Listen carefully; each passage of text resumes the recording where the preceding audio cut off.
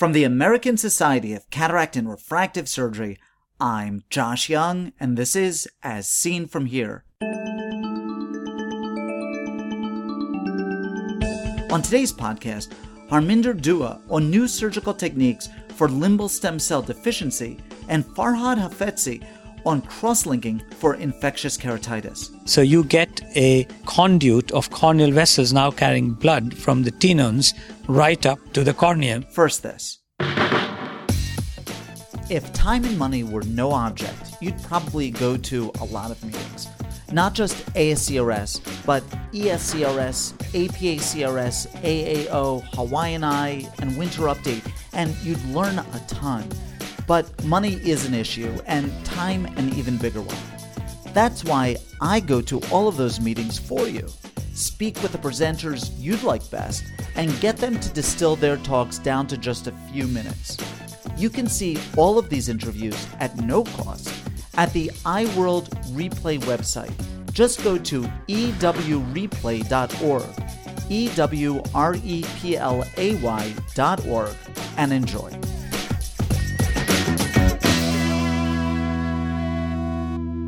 I had the opportunity to interview a number of people advancing the forefront of ophthalmology during the annual meeting of the European Society of Cataract and Refractive Surgeons in Amsterdam.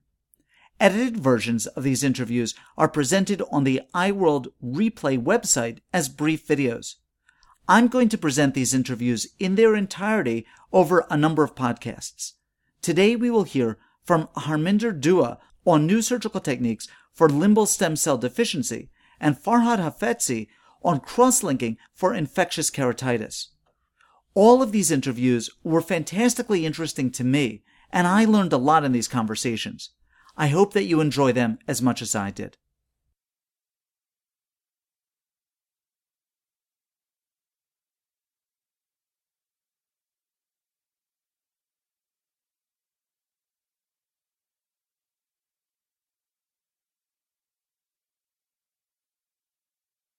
I have the great pleasure of speaking today with Dr. Dua about the two lectures that you gave today. Really, really cool stuff.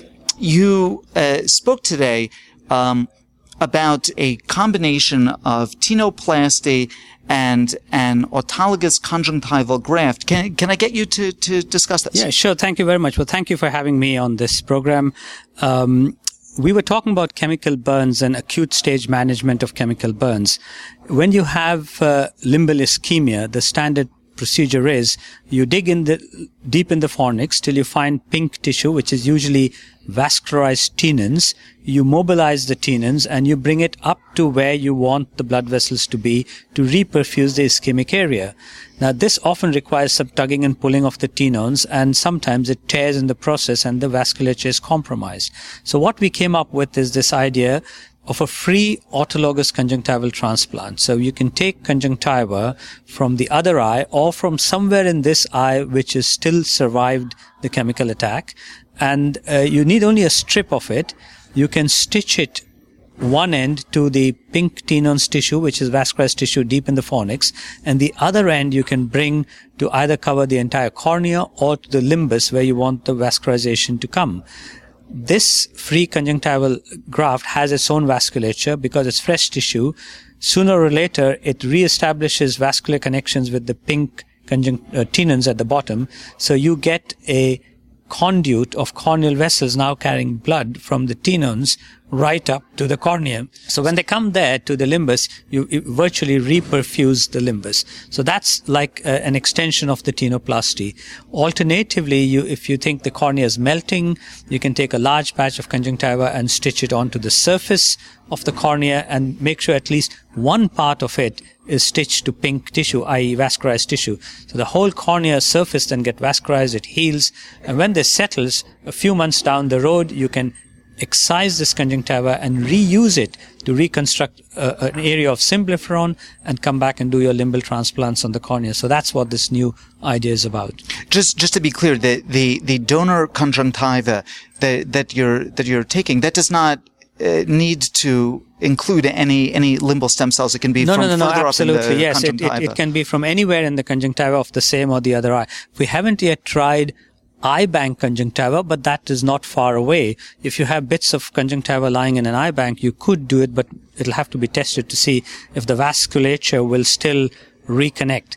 And what happens even with an autologous conjunctiva, by the time it reconnects with the new vessels, the blood vessels have themselves not received oxygen for a while, so you get what's called reperfusion injury.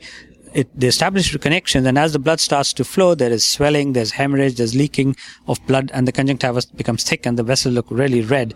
And you think, oh my God, what's happening here? But that all settles within less than a week because the vessels recover, and now they're taking blood from one source and bring it to where you want it to be.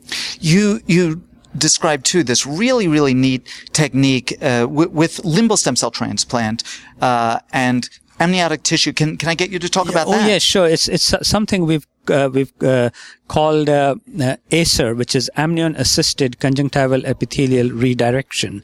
What happens is when we do a living-related or an autologous limbal epithelial explant, a limbal tissue explant, we only can do 2 clock hours from the 12 and 6 o'clock position and transfer it to the 12 and 6 o'clock position of the recipient eye. That leaves a huge area nasally and temporally where there is no limbal tissue and where conjunctival epithelium can go right across the cornea, and you get an admixture of limbus-derived cells and conjunctival epithelium, which is not good for the cornea because you get conjunctivalization.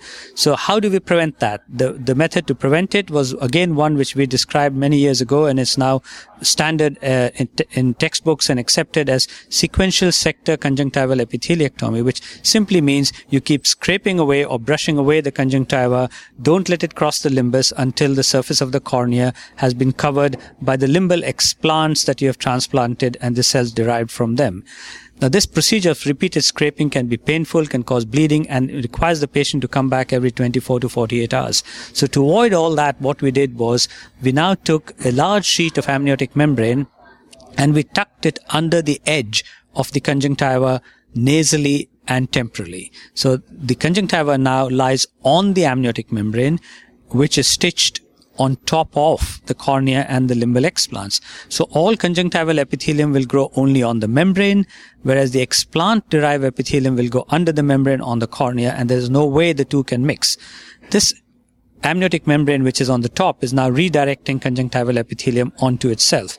That way, it will stop the admixture to occur, and it usually lasts for up to 4 weeks, by which time it falls off, or you can go and surgically remove it. You just have to take the stitches out and take it off. It can be done as a simple office procedure even. And what you find is by that time, by 4 weeks, the surface of the cornea has been totally covered by cells derived from the limbal explants. So this avoids this repeated visits. You can get the patient back after 2 weeks, after 3 weeks. You don't have to scrape it, repeat. So it's less painful, less of an encumbrance to the patient for repeated visits, and is cheaper. So this technique, I think, ASER, which we published initially about 2-3 years ago as one case in a clinical I think it was Journal of Clinical and Experimental Ophthalmology from New Zealand, will take on now as a pretty neat way to treat these patients. It is neat. So, I mean, just to go through the layers now. So, in the bottom layer, we have cornea. The next layer up, we have, in a sense, layer up, we have the limbal stem cell graft tissue. The next layer up, covering everything and extending under conjunctiva, is the amniotic graft. And do you use fresh or freeze-dried? Whichever. You can take fresh, freeze-dried, or frozen. And then conjunctiva, well, the edge is on obviously the edge. The edge of the conjunctiva is over, so that when the conjunctiva grows over, even when it grows over that area that has the graft under it, it's growing on top of the amniotic membrane, the membrane, which is acting like masking tape here, and at the end you just peel it off or it falls off, and underneath you have this beautiful pristine layer. It's brilliant stuff. It really is. Yeah, perfect. It's really, really cool. That's what it does. Dr. Dua, thank you so much. My pleasure. Thank you. My pleasure. I'm here with Farhad Hafezi. We're going to be talking about cross-linking, but in a little bit of a different way. You know, we generally, when we talk about cross-linking, we're talking about keratoconus, we're talking about post-LASIK complications. What is it that you're using cross-linking for? Well, thank you, Josh. Indeed, we started cross-linking for keratoconus in Theo Seiler's group in 2000, but in 2008 we showed the proof of principle of something that I personally think will be much bigger than cross-linking for keratoconus, which is the use of cross-linking to kill microorganisms. So the use of cross-linking in infectious keratitis. The main concept behind it is taking cross-linking out of the niche of the rare disease keratoconus and bring it into one of the leading causes of blindness, which is infections of the corneal surface. We have given the proof of principle in 2008, where we showed in a small case series of the use of cross-linking using the basic Dresden protocol settings we applied in keratoconus before to treat advanced keratitis. And ever since, the field has been moving slowly but steadily. We have about a dozen publications out in the field now showing the use of this technology in infectious keratitis. What we of course need now is bigger study numbers and more basic research behind it. Now, when you say that you started out with Dresden protocol treatment, have you modified that protocol specifically for targeting antibiosis as opposed to keratoconus? Yes, absolutely. So what we have been doing is, on one hand, we started in collaboration with the Research Institute of Ophthalmology in Cairo, a prospective study on the use of cross-linking in infectious keratitis back in 2010. At that time, still using the Dresden protocol. We have treated now, we have a total of 40 eyes in that study, 20 controls that were treated with the maximum of what conventional therapy has to offer today, and the other 20 with conventional therapy plus cross-linking. This study is under peer review and should appear soon. Independently of that, at the University of Geneva in Switzerland, we have a research team of more than 10 people now, cell biologists, molecular biologists, that work on the basics of this phenomenon, and we've tried to optimize the parameters.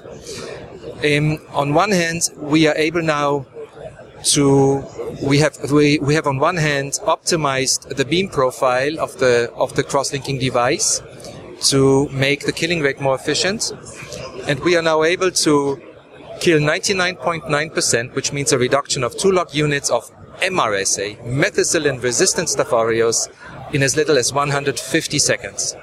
So we can eradicate MRSA and Pseudomonas, and we are working on Fusarium and Candida on the fungal side in as little as 2.5 minutes. But this is not being done with riboflavin anymore, but with a new chromophore. Really? Which I cannot reveal yet because it's proprietary information under the umbrella of the University of Geneva.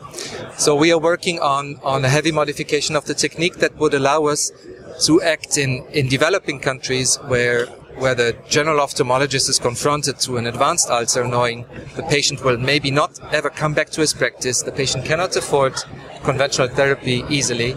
So we should be able to offer a method that helps him drastically reduce the number of bacteria in that cornea within a few minutes only. If you have a cornea with a partial melt, so that you're concerned that the bed thickness is on the thinner side, can you still do this sort of treatment? In the end, it's an assessment from case to case. In the very beginning, we were also, for ethical reasons, obliged to use far advanced keratitis cases. Our aim, of course, in the future is to treat as early as possible. But again, if you're confronted with a far advanced case, then I would simply make the assessment: what do I have to win? What do I have to lose? Right, of course. And I would, for the sake of calming down a cornea and getting it to a quiescent state that will allow me to avoid an emergency keratoplasty, in this case, I would be willing to sacrifice a portion of endothelium behind it, below the defect, knowing that the alternative would maybe be an emergency keratoplasty. Right, of course. Now, do you have any sense of how this works? I mean, how the cross-linking kills the bacteria? There is a number of proposed mechanisms. On one hand, cross-linking per se changes the tertiary structure of the collagen fibers, which means that collagenases, which are upregulated during any kind of melting, have a harder time to get to the cleavage site. I understand. So this is steric hindrance. Secondly, the combination of energy and the chromophore that takes the light and creates free radicals, creates reactive oxygen species, which would kill any cell membrane that is around, whether it's a keratocyte or pseudomonas. So it's a direct attack towards the cell membrane. Third, there might be an intercalating action between the chromophore and the DNA directly. So there is a number of mechanisms that might be used, and funnily, the chemical industry uses riboflavin and UVA as a disinfectant for decades now. It's really, really neat. And as a cornea person, I mean, this was certainly extremely promising stuff. Farhad, thank you very much for spending time with us today. Thank you. Harminder Dua is chair and professor of ophthalmology at the University of Nottingham School of Medicine in Nottingham, United Kingdom. Farhad Hafezi is professor and chair of ophthalmology at the University of Geneva in Geneva, Switzerland. Ask questions of Dr. Dua, Dr. Hafezi, or any of our previous guests, or make a comment about any of the topics we've discussed. These interviews are meant to be the start of a conversation in which you participate. Write to me with your questions or comments at josh@iworld.org. As Seen From Here is a production of the American Society of Cataract and Refractive Surgery. Be a part of the next podcast. I'm Josh Young.